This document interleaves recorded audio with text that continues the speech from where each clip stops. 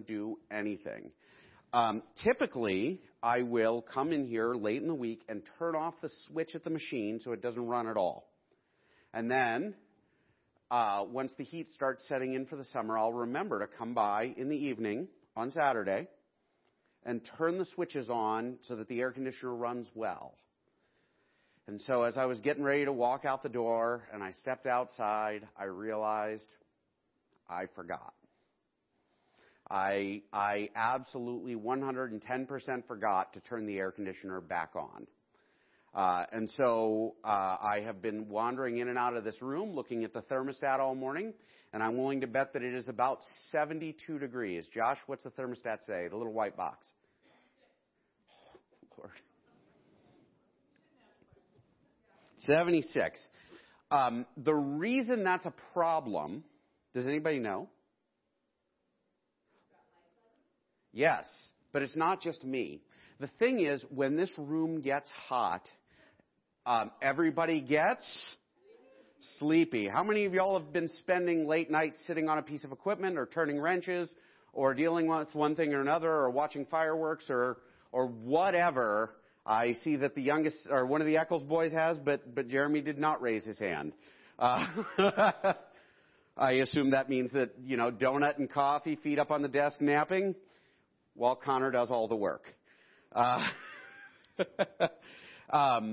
it gets hot in here and everybody falls asleep, right? And so we're going to do a few things differently this week, but we are going to talk about this. In the Deep South, everybody has a fan when they go into a church like this, and they sit there and they fan themselves. You know why? They don't have air conditioner. The other thing that a lot of those churches do is they do a thing called call and response, and that is to keep everybody from falling asleep. Do you know what call and response is? I do not need amen choruses. However, I'm going to ask questions, and I will encourage you to answer loudly because I want you to stay awake.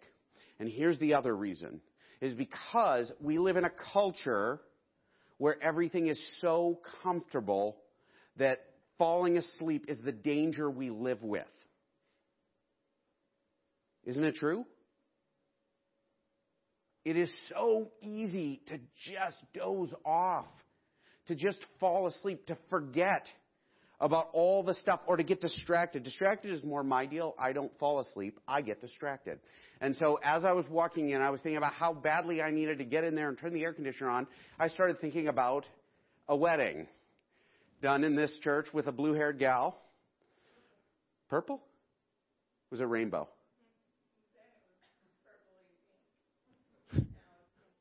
Which, by the way, was awesome. And I stood here doing this wedding in July, right? Was it July? Oh, well, congratulations. And it was 900 degrees, and I remember I was in my suit, and I was pouring sweat, and it was hot, right? It was hot. It wasn't Las Vegas hot, but it was hot. And I was so distracted thinking about that I started making coffee instead of turning the air conditioner on. And so part of that extra couple degrees is because of that. Anyway. So we're going to be diving into Daniel. We're going to be doing Daniel for the rest of the summer, okay? And we're going to do Daniel chapter 1, because it's right at the beginning. And we're going to do verses 1 and 2. So we're only going to talk for like 5 minutes. All right, where's my call and response? We're only going to talk for 5 minutes about 2 verses. All right. But we got to do a little background. And I was cleaning my office and I found my laser pointer. And I hung it up on a nail over my desk, and I've been looking at it, and we're going to start here. And what we're going to talk about is how the people of Israel fell asleep. Are you all with me? There are certain, in Israel's history, so you got your kings, right? Everybody knows Saul, David, right? David was awesome, but not all that awesome.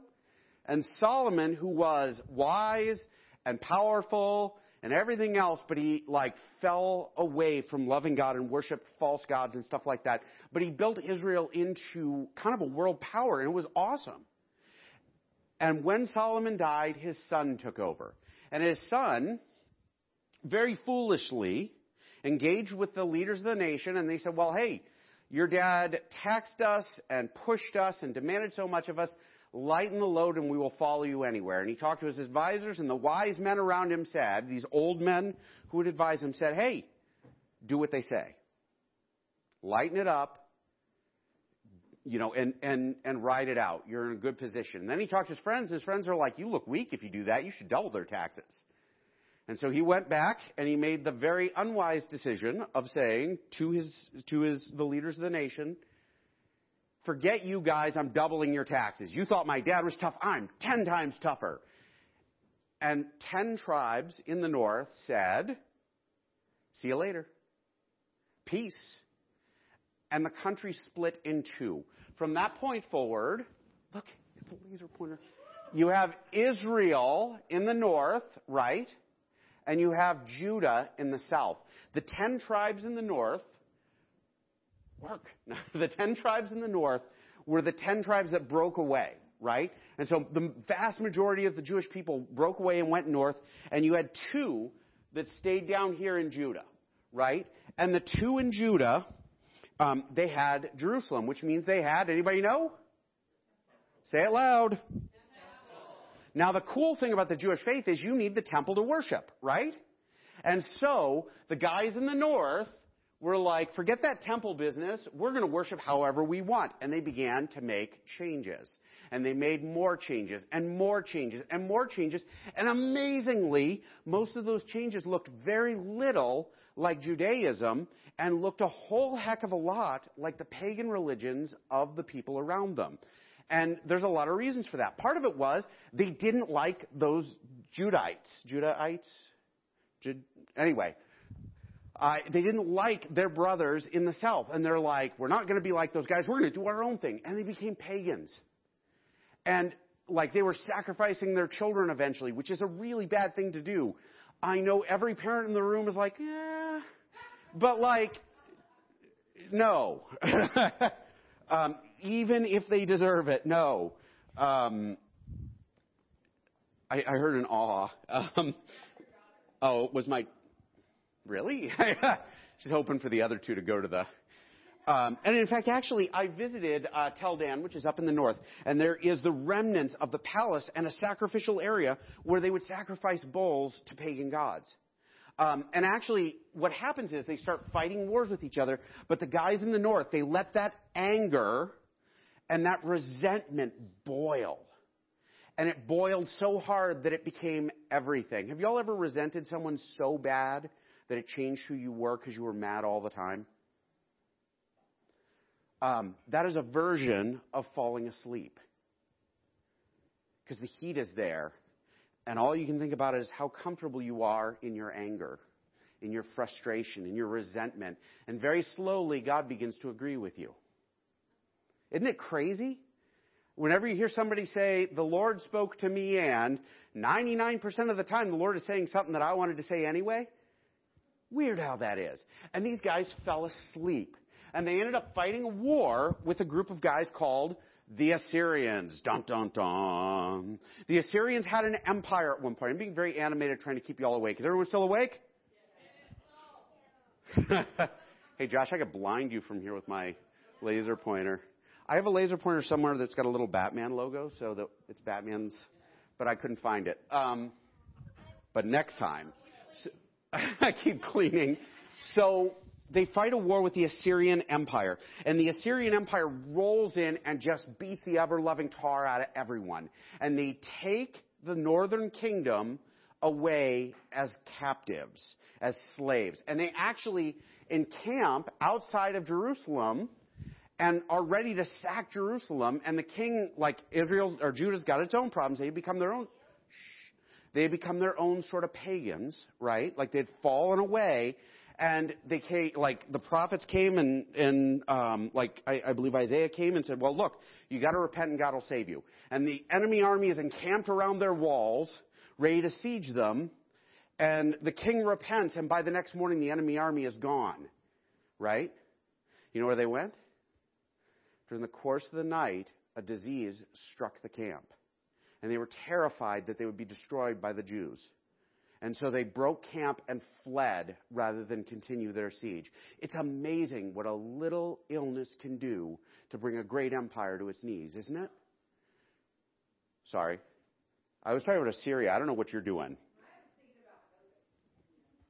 That's not what I was thinking about. It is amazing, though. And so this enemy army disappears, and Judah is saved because they repented and turned back to God, which is the coolest thing because God honors repentance. Right? Like that's actually in Hosea. Oh my gosh, he's actually going to open the Bible, but it's not the 2 verses he's supposed to be reading. What shall I do with you, O Ephraim? What shall I do with you, O Judah? Your love is like a morning cloud, like the dew that goes away early. Therefore, I have hewn them by the prophets. I have slain them by the words of my mouth, and my judgment goes forth as the light. For I desire steadfast love, not sacrifice, and knowledge of God rather than burnt offerings. Because God is desirous. He doesn't want to kill us. He doesn't want to wipe us out. He doesn't want us to open our veins and pour out our wealth and everything else. He wants us to repent and love Him, right?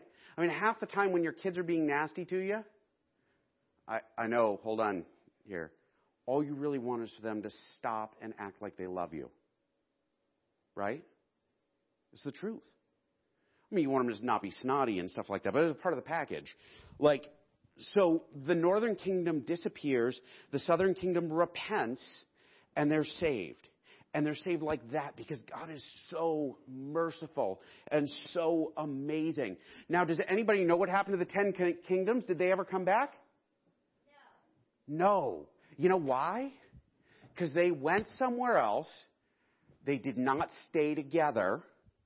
They did not continue in the ways that they were taught. They didn't continue in the law. They didn't continue they just continued to bring in other faiths. Because, man, those guys are doing cool stuff. Let's bring that in. Man, those guys dress way better than we Jewish people. Even though God told us to dress this way, let's dress like them.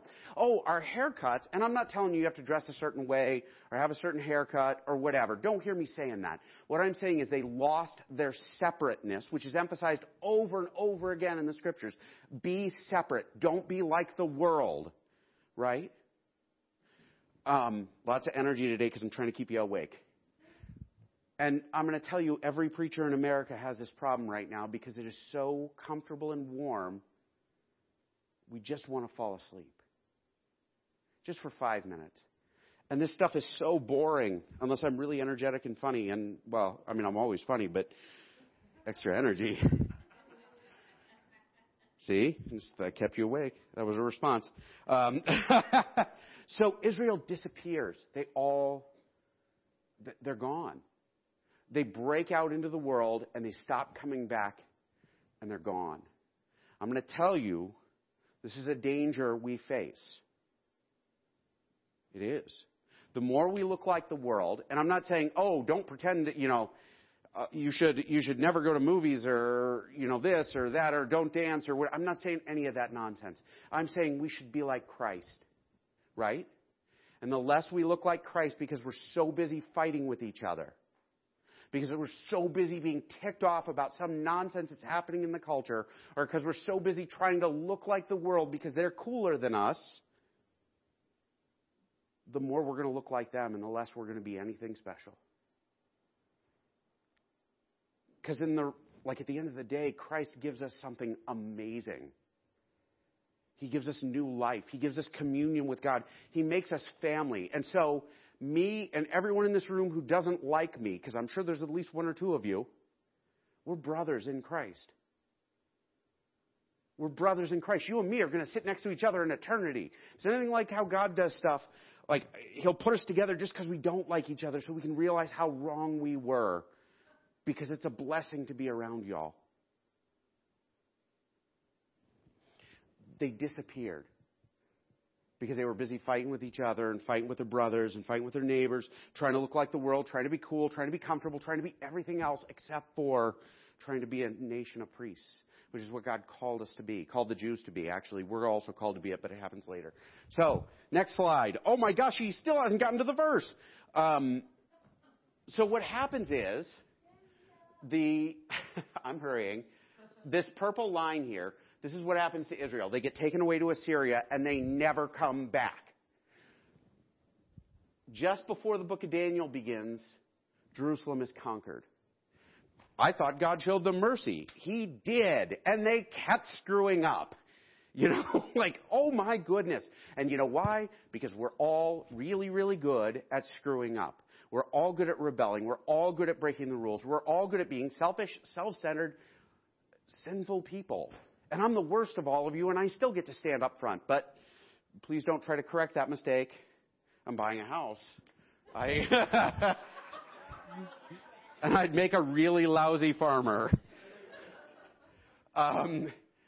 They're taken away, right?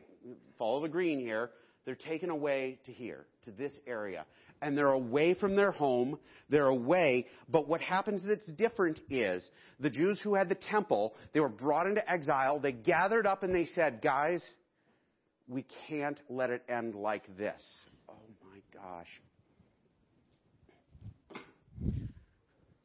We can't let it end like this. We can't let the distractions around us, the stupid little electronic toys that try to talk to us all the time, we can't let that stuff keep us from keeping our eyes on the Lord. We got to stay with this. We got to stay on it. Don't fall asleep. And so they kept nudging each other and keeping each other awake. And how did they do that? Well, for starters, they gathered together in each other's homes with these people called rabbis, which didn't exist before.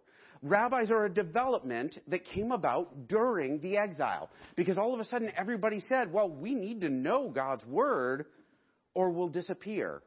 And so they got together and they studied God's word. And they came up with this book called the Mishnah, which I am not advocating today. I like it. It's a great book. It's interesting. But in the Mishnah, they took God's word and they commented on it and they said, how do we apply this to our everyday lives? What?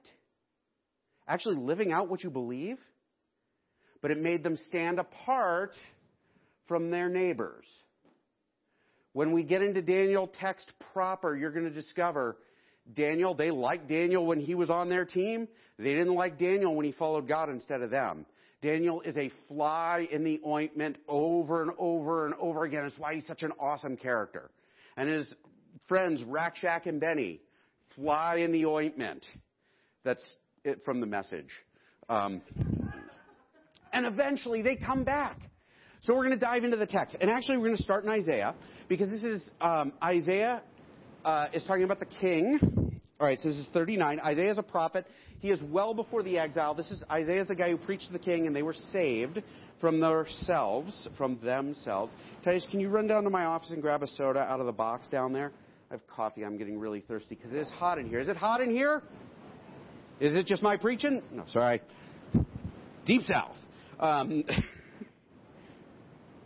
At that time, Marduk-Baladan, son of Baladan, king of Babylon, sent Hezekiah letters and a gift because he had heard of his illness and recovery. The illness and recovery is when God saved him.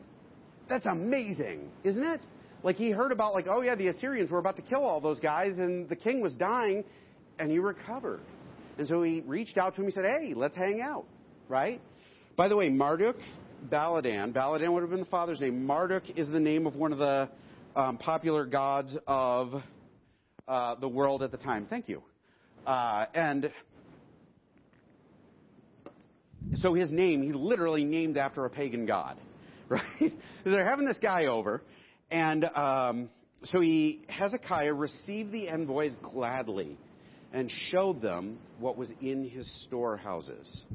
The silver, the gold, the spices, the fine olive oil, his entire armory, and everything found among his treasures. There was nothing in his palace or in all the kingdom that Hezekiah did not show them. Now, there's a way to look at this where you say, oh, he's just showing them around the place, right? My wife and I we're joking this morning. We're going to have we're getting ready to move. And we're talking about the mess in the house. And I was like, you realize, honey, that having people over, like, I just started packing boxes so it looks like the place is messy on purpose. You know, like, 'cause you always want to put your best foot forward, and barring that, you put whatever forward, like, you know, you try to shove everything in a closet or say, I'm sorry, I have kids, or whatever. But this guy comes in and he says, look at how rich we are, right? Look at how wealthy we are. Look at how much stuff we have. Look at how awesome our kingdom is. What does it not mention in the process? Not a word about Jesus or about Yahweh there, is there? Not a word about God, because he is not showing them what makes them unique. He's showing them their muscles. He's showing them this is why we're awesome. Not the Lord made us safe. Look at how rich I am. By the way, as well, if you ever have somebody over who has a history of breaking into neighbors' houses, should you show them where you keep the silver? Should you tell them whether or not you have a gun ready? If you don't have a gun ready, you shouldn't tell them that, right?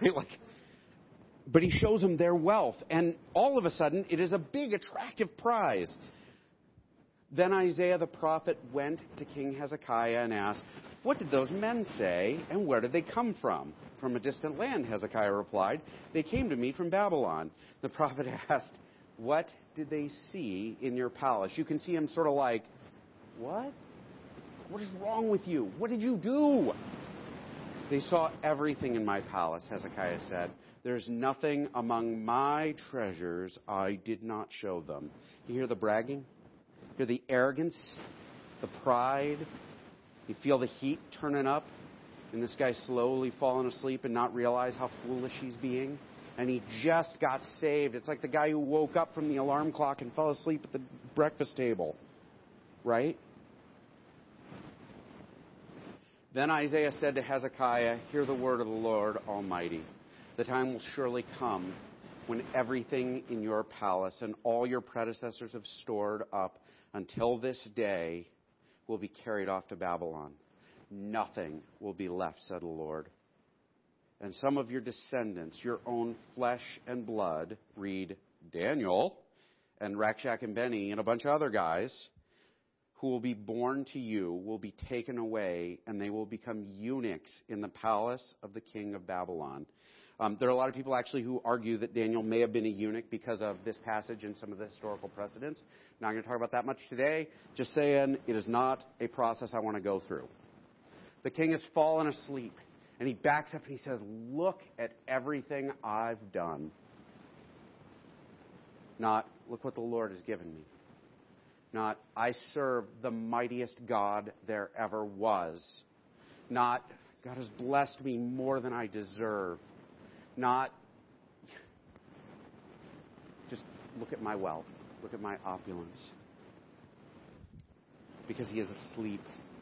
I was going to go back to this map, but I'm going to jump past it. Daniel 1:1. Let's hear a cheer. Yes, 5 minutes from now. In the 3rd year of the reign of Jehoiakim, king of Judah, Nebuchadnezzar, king of Babylon, came to Jerusalem and besieged it. So there were a number of fights between these guys. There's a lot of intrigue and infighting and back and forth. Ultimately, what happens is Judah is completely and utterly wiped out, and the people are carted away as slaves, right? They left the refuse behind. But everybody who had any education, any information, any wealth, any skills, anything they could use became voluntold that they would be serving the Babylonian Empire. And they left. And they stood apart, and they circled up, and they got better. They grew in their time of difficulty. They developed. They learned to love God's word in a way that they never did before. They began to obey God's word with a fire. And by the way, this is a fire that we've seen now and again, but we get lost in. If you go back a number of years, I have actually never personally experienced this, but I'm willing to bet that there are people in this room who have. Because once upon a time, people did not play baseball on Sundays. Anybody grow up in a house like that? And actually, it was torturous to do Sabbath, which is Saturday, but whatever. Because they're like, we have to obey that Sabbath law. And it became a miserable rule, right? And in reality, what God is saying is, hey, knock off at the end of the week and relax. Enjoy time with me. Enjoy time with your family. Enjoy yourself. And we turned it into, hey, follow that rule. Do it right? But these guys fell in love with God's word, and they became a different people. They became enormously different. They left exile with a grand teaching tradition, with like an obedience and a desire. They rebuilt the temple. They did all of these things. It was something else because they went into exile, this awful, awful, miserable thing. They watched their city siege. They watched mothers eating their babies. It's in Lamentations, so if you're offended by that, I'm sorry, go read it. They watched their entire country brought to nothing, and they came back devoted to God, devoted to obeying Him, not because they had to, but because they loved Him. It was amazing. And very slowly, because they loved Him, turned into, they had to. All right, let's hear it. They had to. Making sure you're all still awake. It's like 80 degrees in here. So they're besieged. They're sacked. We're going to skip over my timeline here because I'm going too long with my 5 minutes. Verse 2. And the Lord delivered Jehoiakim, king of Judah, into his hand, along with some of the articles from the temple of God. Then he carried off the temple and to his God in Babylon and put it in the treasure house of his God. These he carried off to the temple of his God. So you'll notice the temple of God and the temple of his God. Because he comes in and he chops up the worship set. He chops up everything and he takes it home as prizes. Right? And reading this, I can't help but think of that scene in Indiana Jones where the Ark of the Covenant is in the ship, right? And it's in this crate with a big Nazi logo on the side, and the Nazi logo burns off because you cannot make a mockery of God. And actually, we see that in a little bit. But he carries them off. And it's very funny here because Bibles don't translate this properly. The temple of his God in Babylonia. It actually doesn't say Babylonia. Watch this. We're going to go back to Genesis. Now the whole world had one language and a common speech. As people moved eastward, they found the plain of Shinar and settled there. The word used there is Shinar, not Babylon. Isn't that interesting? It's roughly the same area, but this is actually an archaic word used to describe Babylon. Crazy. Why would they do that? Then they said, come, let us make bricks and bake them thoroughly. They used the brick instead of stone and tar for mortar.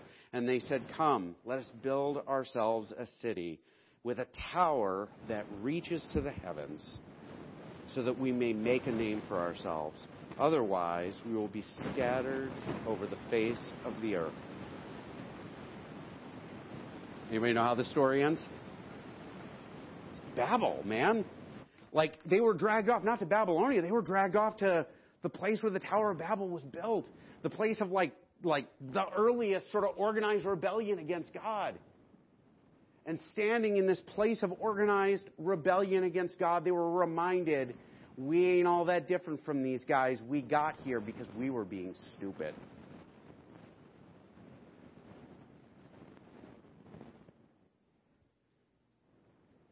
But standing in Babel, standing in Shinar, surrounded by the world, they gathered up and they did something crazy. They taught each other the word, and they loved each other, and they served each other, and they walked out the door on the other side whole. Some of them were set on fire. Some of them were tortured. Some of them were killed. Many of them just died in captivity. Some of them stayed behind and wrote the Babylonian Talmud, which is one of the great works of Judaism. But they stayed Jews. because they were different. There's actually a thing I want to emphasize here. When Jesus is teaching, one day he has a teacher of the law come to him and he says, "What is the greatest commandment? What is your quest? What is the greatest commandment?" And because it's a trick, right? Anybody know what the greatest commandment is? Jess is the only one who finished it. Let's say it loud. Because it is the greatest, right? You don't say the greatest like, "Oh, yeah, I'm from Montana." You say, "I'm from Montana." What is the greatest commandment? Yes. And the second is like it. What's crazy is if you look at how Jesus taught the disciples to be, his model of making disciples, he taught them first, love God more than anything. He taught them second, stand as a group, love your neighbor as yourself. And then he said, go out there and preach the gospel to the nations. Love God, love each other, serve the world. That's how they stayed separate in an awful place. There's a great comic I've seen a million times here recently, and I say this because it's hot and because I want to fall asleep. Right? I was out in Fort Benton yesterday all day, and it was hot, and I'm tired still. And I had kids around me who were screaming and crazy. They were other people's kids. Don't worry, mine are awesome.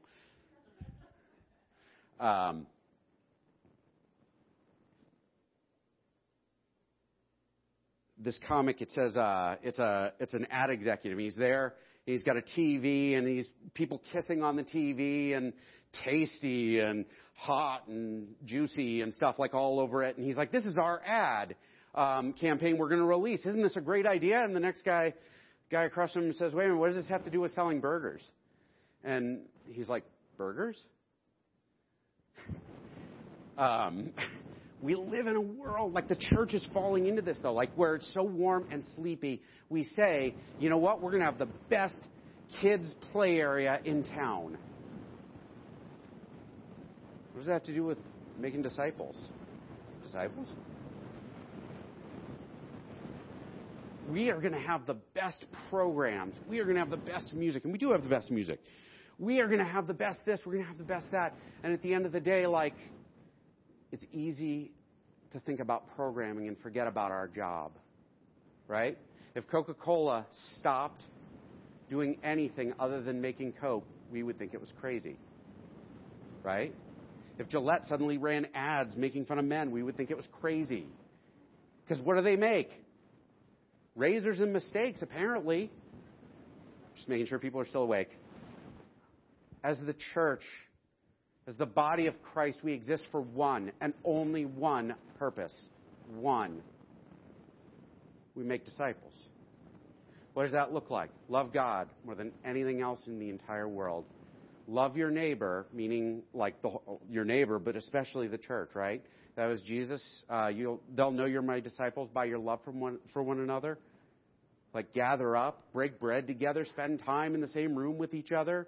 Consider each other like to be of more honor than each other. That's Paul, right?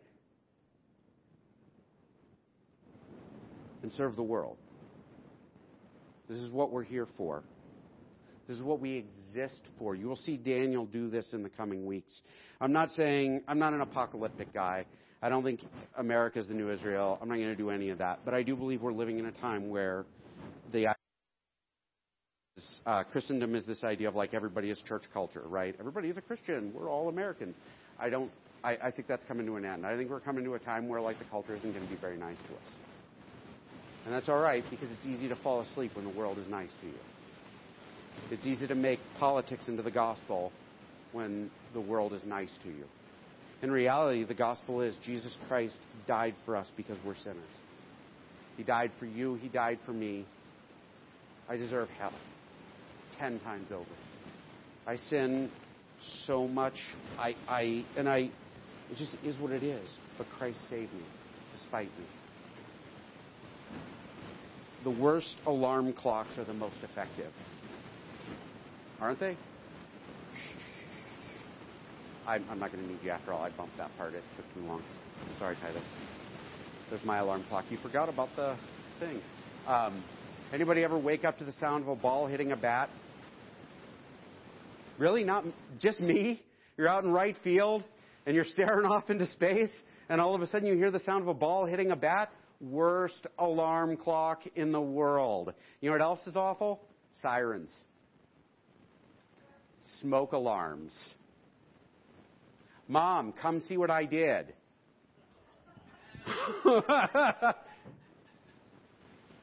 Dad, I made you breakfast.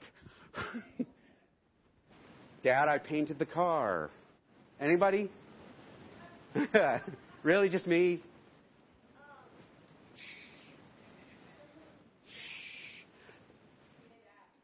Israel's alarm clock was Assyrians on their front porch, and they went back to sleep the next day. Then their alarm clock was the Babylonians, and they stayed awake for a little while, and by the time Jesus shows up, they had Pharisees and Sadducees and all kinds of mess that had nothing to do with God. They even managed to crucify God himself when he came in human form. Right? Wow, how do they do that? I'm glad I'm not as dumb as them. I am. We all are. And we will all fall asleep easily. My challenge this week, and my challenge in the coming weeks, and my challenge for us, honestly, in the life of this church, in the life of this body going forward, is to be this, like awake. Love God, love each other, serve the world. If I can't do those three things, I'm like a guy who says he's a vegan, but I have steaks every other day. Right? Can't be both. Although I guess I can struggle and sin and not be perfect. I'm not. We could pick that apart too tightly and it would fall apart really quickly. I'm going to jump through my text here. Interesting. Well, no, we're going to close with that. I'm going to leave that until 5 weeks from now or 6 weeks from now. What are we doing then? Where am I going with this? I'm going the direction of Christ called us out of the grave. Literally asleep. Right? Asleep, spiritually dead. He calls us out of that, and he calls us to a place of awakeness, a follow me, be new. Love God, love your neighbor, serve the world. Be my people, know me, love me, be in relationship with me, and we fall asleep. And it's easy. This happens. Actually, I discovered this happened to me years ago. I've been married for 23 years. Got it right? Yes? I don't have to sleep on the couch or the lawn. I've been married for 23 years, and the day I got married, my wife walked on water everywhere she went. Isn't it amazing how your wife does that? And about 5 years later, I discovered that it's really easy to not feel that way all the time. TJ? It's newlywed advice. It's easy to lose your first love. It is. We have to fight to stay awake. We have to work. We have to remind each other. We have to stand next to each other. You know, I used to work third shift at the home, and you'd have to go and do bed checks. And if I sat by myself on the couch, you know what would happen? Fall asleep every time. You gave me another person to talk to, it was really easy to stay up all night, right? And that is why we pair up. That's why we talk to each other. That's why we pray together. That's why we challenge each other. You know what else? That is part of the reason that we invite other people into our lives is so we can say, you're screwing up. Anybody have anyone in their life who will point to them and say, you're doing this and it's wrong and you need to knock it off? Other than your wife. Well, I said I do and my hearing turned off. I don't hear it when she tells me I'm doing wrong. Everybody envisions himself as Nathan, but nobody realizes we're all David. I'm going to close in prayer, and my challenge to you is, and I know this is a messy sermon because I was going to do the whole chapter, and I got started, and I'm like, oh my gosh, these first two verses is us. The church in America has fallen asleep. The church in America has watched as our buildings have closed and emptied out, right? And I'm not saying we're perfect. We have watched as colleges turn our kids into atheists, but mainly because they barely knew Jesus when they walked out the door of our houses. It's just true. We've watched as we've turned the gospel into some political nonsense. And we can't do this. We have to wake up. Love God, love each other, serve the world. This is who we are. This is what we're going to hear over and over again. Love God, love each other, serve the world. Close in prayer. If you are confused by what I said, just talk it up to it being hot in here. But praying this morning, this is what I had to say. Heavenly Father, I pray that you would be with me. I pray that you would help me to love you more than anything else. Help me to hunger after relationship with you. Help me to hunger after the relationship with you that I can only get through my brothers and sisters in Christ in this room. The ways that I can know you more when people say challenging things to me or ask questions that force me to think, or when people just love me even though I'm kind of crummy. And I know your grace more because of the people who I'm surrounded by. I pray that we would be people who pursue that constantly, that we would love each other more, forgive each other more, be your people. Help us to be the body and not just a body of folks fighting in the street. I pray that we would be your disciples. In Jesus' name, amen.